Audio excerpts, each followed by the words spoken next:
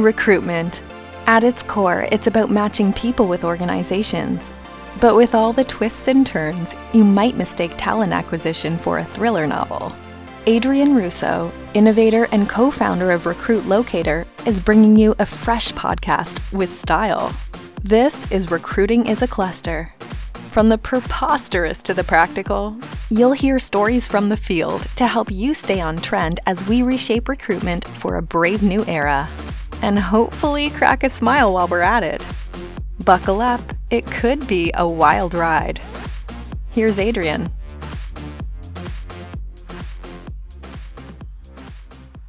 Thank you for joining me on the Recruiting is a Cluster podcast. My name is Adrian Russo and I'm the host for the show. I'm here to help you navigate through this beautiful mess that we call recruitment. I've been blessed to have many amazing experiences in recruitment, to include speaking at a number of recruiting conferences, demoing my recruiting app Recruit Locator at tech conferences, and helping many Fortune 500 companies solve their hiring needs.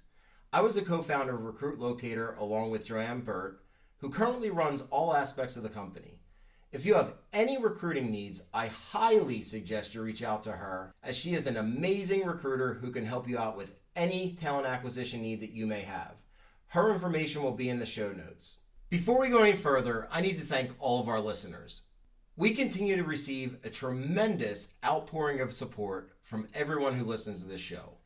I continue to receive a number of messages on LinkedIn, email, and every other medium you can imagine.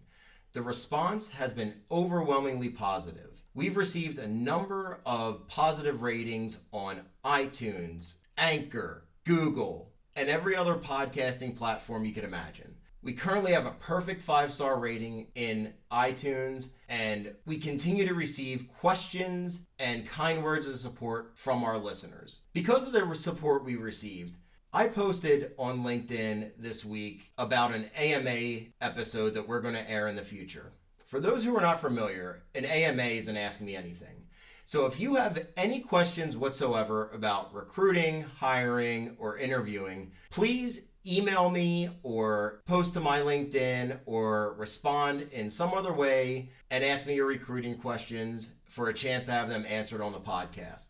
Once again, I want to thank everyone who's listening to the show, and I hope you continue to listen and subscribe. We are excited to welcome today's guest, who is a true tech mogul. He is a former top engineer at Google who led a global team to increase search quality operations. Yes, those search quality operations. I'm sure everyone listening here uses Chrome. His team improved quality and relevance of search results. If you've ever used Chrome and you like the search results you get, his team is responsible for ensuring those results are relevant and returned quickly. He also pioneered outward communications for a very engineering-focused team. He is currently an executive at 3M, where he serves as the search and findability global leader. He stood up and built this team from scratch as a greenfield initiative. If there is anyone to listen to on hiring, it is this gentleman. I'm pleased to welcome our next guest, Gaurav Shinde. Gaurav, how are you today? I'm good, Adrian. How are you doing? Thanks for having me on here, and it's been a great day. I had some interesting things happening at work, and I've been working for my board the entire pandemic, so there was some excitement there as well with some storms passing by. All is good, and I had some very good, interesting work, like stuff happening at work, which was with the tech side of search that I work on. And it's just brings me back to my Google days when we used to really explore stuff on how people search and how to get them to buy things. So yeah, an exciting day in all. So you're really working remote then today, huh? Oh yeah, this pandemic gave me this opportunity, and it's been fun so far. So I saw that you're really into sailing. So how has that been going during the pandemic? Yeah, it gave me really good opportunities to sail. There were some days when I went out sailing and took calls from out in the lake. So that was a change. I'm planning to sail around the world solo non-stop in 2022. So it really gave me a lot of time to work on the boat and make sure it's ready for a challenge like that. So how long have you been sailing for? I've been sailing since I was 11 years old. and I've sailed quite a few big passages where I've sailed across the Pacific, the Atlantic, and the Indian Ocean. And it's more than 25,000 miles of sailing, and this next challenge is going to be twice as that. Well, that sounds like the ultimate social distancing event, and obviously quite the endurance challenge. What are you doing to prepare for that? Yeah, it's been that race is going to be 200 plus days at sea alone. You can't really do much to prepare. I've been an only child growing up, so that's helped me prepare very nicely. So you mentioned that harkens back to your Google days. A lot of our listeners here are on the tech side of things. Can you tell us a little bit about what you did at Google? Yeah, I worked on the Google search team, the Google web spam team, which basically made sure that the bad guys who were trying to game Google didn't find their way through and come to the top spot whenever they wanted. So we were a very interesting team, and I led a small team. And part of that is when if someone's website would be taken out of Google, they would appeal to my team, and my team would decide if they could come back or not. Came in touch with a lot of interesting folks who work in search at Google. The guys who built the Google shortener Goo.gl, and Matt Cutts, who revolutionized Google search and was the face of Google for a long time till he went and started working at the United States Digital Services for President Obama. It was a good time at Google. I learned a lot, and it's helping me even now. How do you think that prepared you for some of the roles that you're in now? I noticed that you've moved to 3M. How did Google prepare you for your current role? Google being your first job is sometimes a good thing and sometimes a bad thing, because it sets your bar really high. And you work with some of the most intelligent people anywhere in the market. Things move so fast, and in a legacy company like 3M, things don't move as fast as a company like Google, and it makes you regret your decision of leaving Google sometimes. But you know what they say about Google is once you leave Google, you're like a Harvard PhD who does not teach at Harvard anymore, but he has to go and make the standards better at some other companies. So I've brought some fresh insight to 3M, which they appreciate.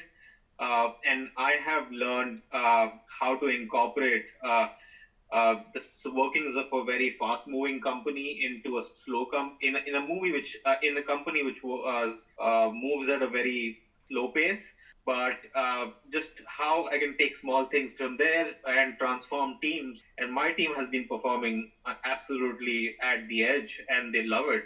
And I've been brought in by many of our leaders in Canada to change the culture. And seeing that happen at 3M is an exciting feeling. And being the champion of that puts me in a really good spot to be known inside the company. So that's interesting. One of the things that you mentioned was that you took a lot of the lessons from Google. You mentioned that you set up, a really high performing team, and you're currently the search and findability global leader. How did your experience at Google prepare you to set up that team and bring that new initiative to 3M? I think, so if you see most, all of us, if we have something to think about, we search that now. Unlike a few years ago when we would probably go to books or we would ask someone, now it's a straight search. But when you're at Google, it's a very different way of searching. It's because you are the one who's actually preempting what someone is searching is going to do. And you have such a large amount of data, which tells you what people are how people are actually behaving. So that gives you a leg up on the person who's actually searching out there. It changed the way I was thinking about search, and my job was to basically look at 400 plus websites every day and see how they are spamming the internet. That changed my perspective about UX, about searching, about how people search and what people are looking for. And that was an insight that I brought to 3M, which coupled with the cultural aspects of working at Google were a powerful force because 3M is a company which has more than 90,000 products out there in the market. and they want people to find them. So you're bringing culture, you're bringing innovation, and you're standing up this new team. Are there ever any instances where you've encountered challenges hiring talent? Yeah, there's always challenges hiring good talent.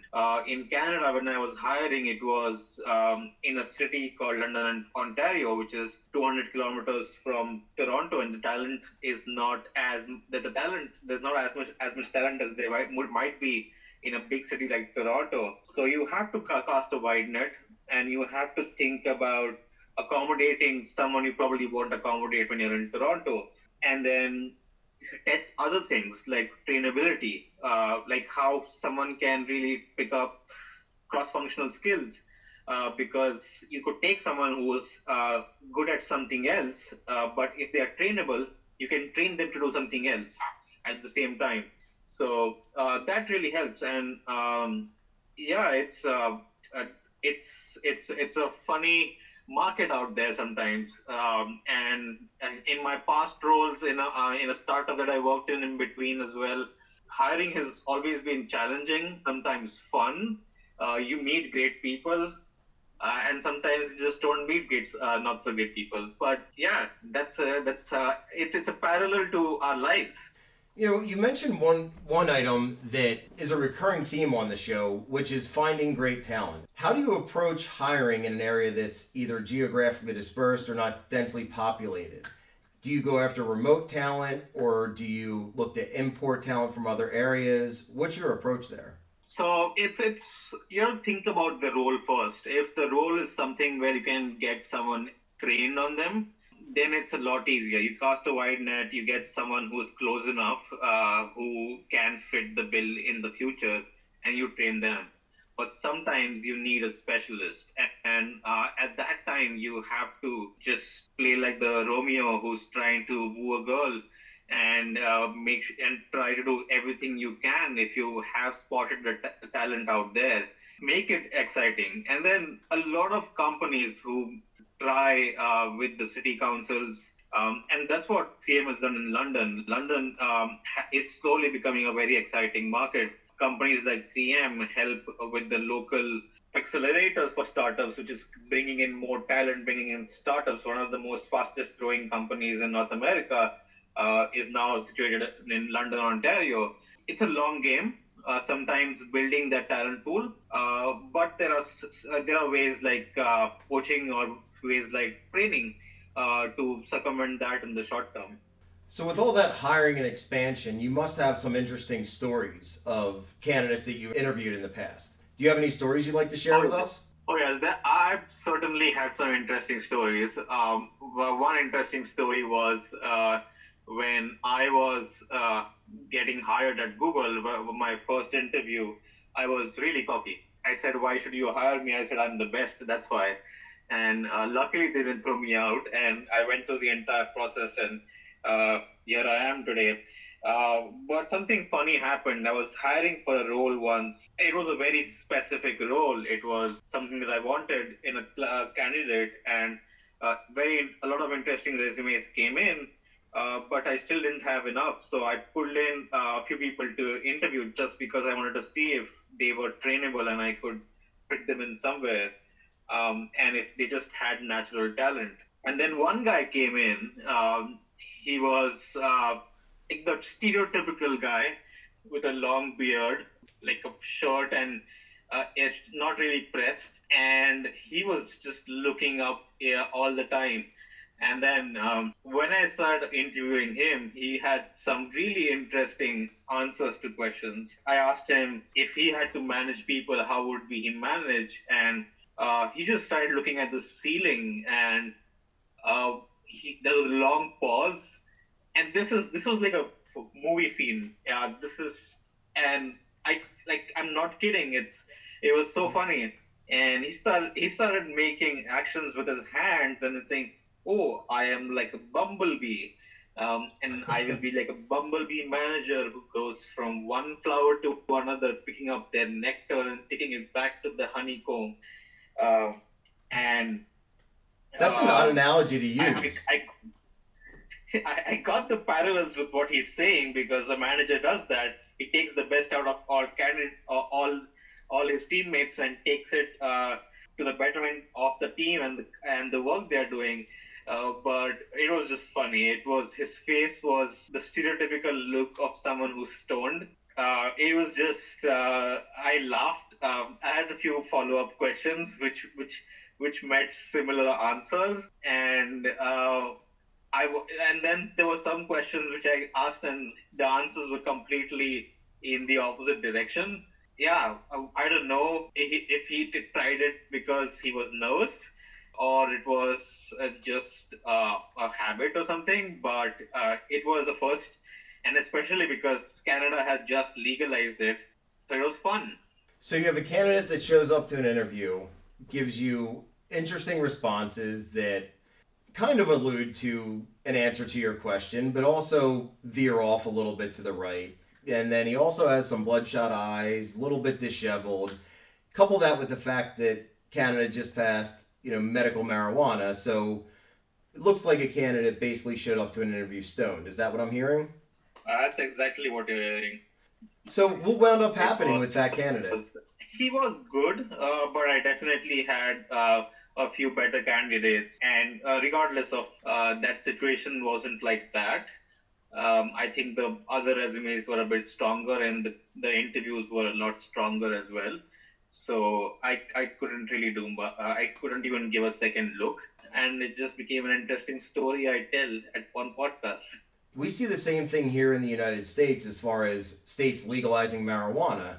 You have federal legislation that makes marijuana illegal, state legislation that makes it legal with a medicinal marijuana card, and then you have these companies that have to choose their policies. What have you seen as far as companies choosing their drug testing policies around these various changes in laws? Yeah, I think at least in Canada, I've seen companies deferring to the employees to be smart enough and responsible and adult enough to consume just marijuana or substances that have been legalized in the workplace, or be responsible enough to use as much as permitted. And personally, I haven't seen anything like that where I work. I've heard of stories where people do that at work in other companies. I haven't heard of anyone getting fired as such. I wouldn't say testing is the answer, or randomized testing, definitely not, because we don't randomize a test for alcohol. It's always when we see something blatantly going wrong that people are checked on. Because I've heard of people going for drinks in the afternoon at lunch meetings.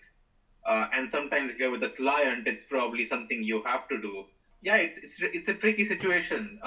It's easy to say, but like the last situation where I said, what if it's a client who's going to do it, and you probably have to give company.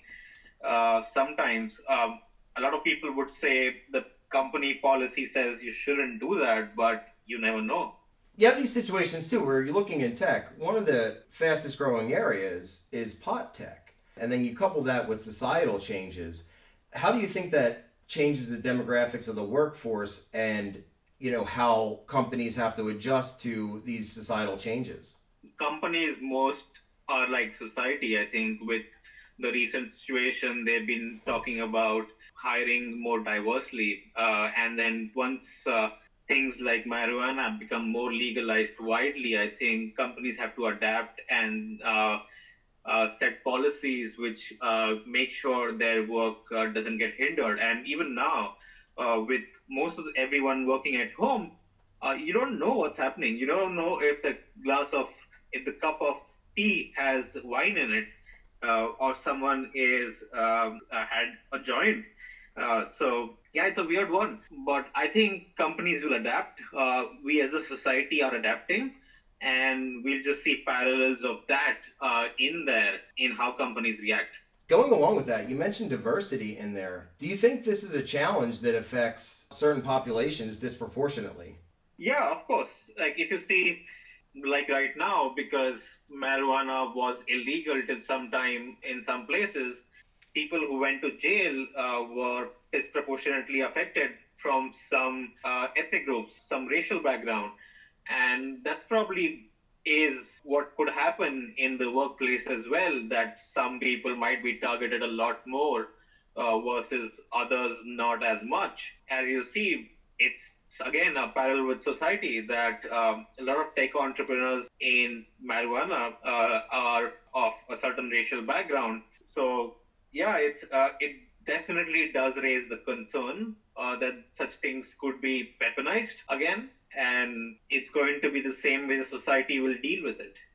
You know, you touched on one of my hot button topics, which is DE&I. That's something I'm very passionate about, diversity, equity, and inclusion. Overall, and the marijuana topic aside, how do you think we could foster a more diverse workforce within our companies, and how do you think we could be more inclusive in hiring technologists overall?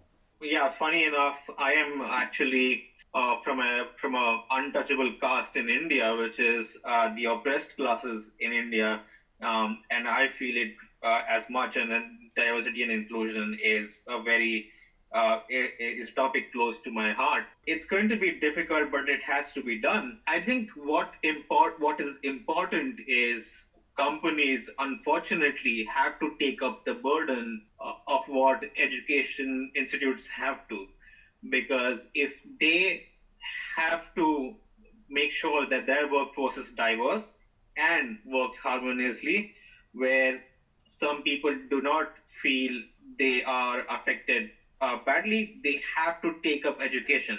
It doesn't have to be in the way it happens in schools, but it has to happen, because sometimes you'll hire someone who's 25 and they're going to work with you till they're 65.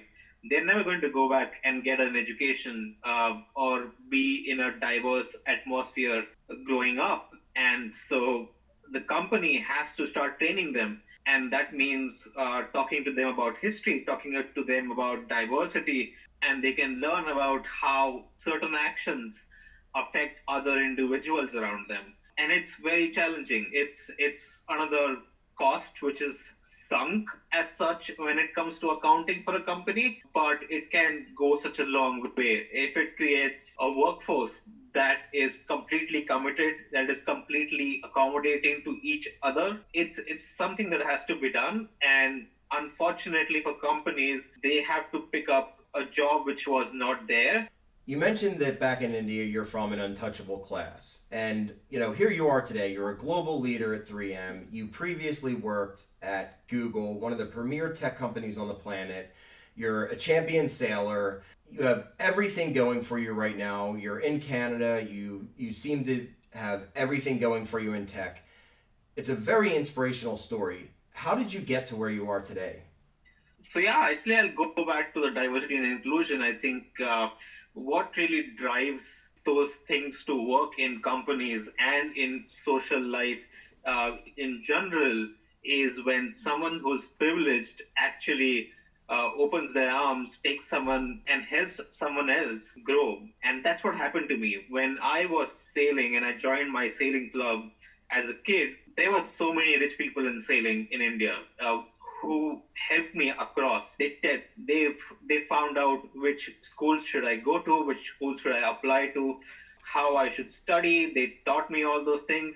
They gave me direction in life, which probably my parents wouldn't have been, because they had never been in those spaces. My parents never went beyond high school. So I was lucky enough to have these people who give me direction. And that changed my life completely. That kept me going in sailing. That took me to the best arts school in India. And that gave me the Google job after that. And that prepared me for the Google job. And then just beyond that, when I was planning to come to Canada, again, I took advice from some of these individuals in the sailing club who are CEOs of companies. And they knew where to go to study abroad and how things work with immigration, etc. And that was the platform. I think people with privilege think they can't do anything financially. They cannot do wealth distribution, which is spoken about.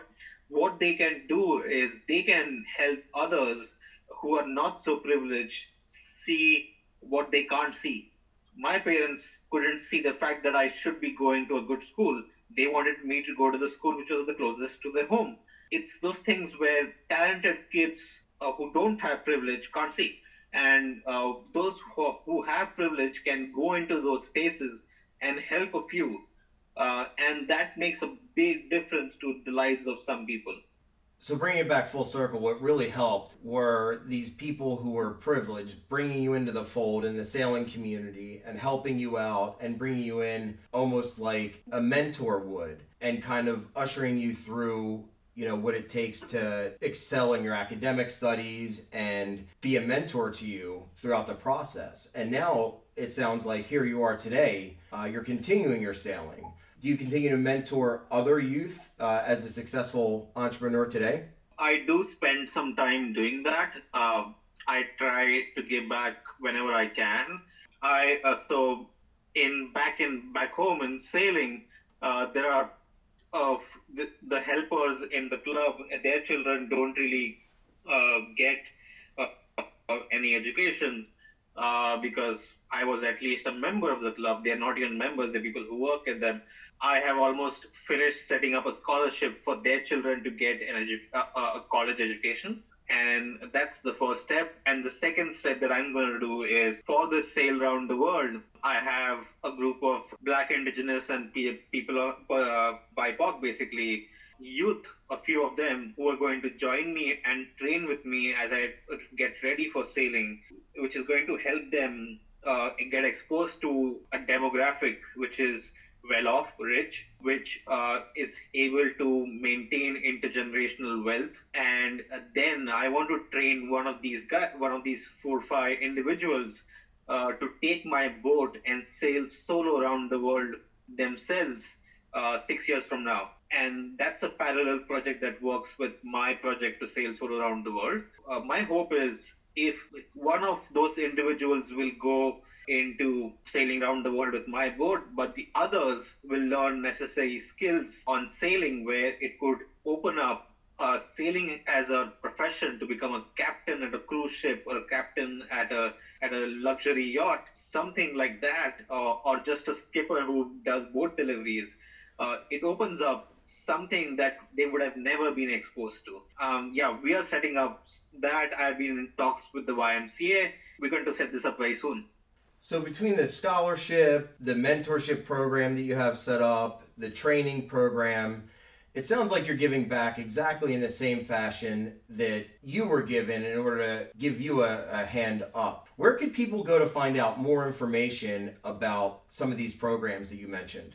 They can go to my website. My website is my full name, gauravshinde.com. And my Facebook is always active. My Instagram is always active. My Facebook, if you just search for Gaurav Shinde Ocean Racing, you'll find it. My Instagram is the same, but there's so much happening. And if you are in the area of Toronto, you can find my contact information on my website. Give me a call, come visit my boat, come see what I'm doing to prepare.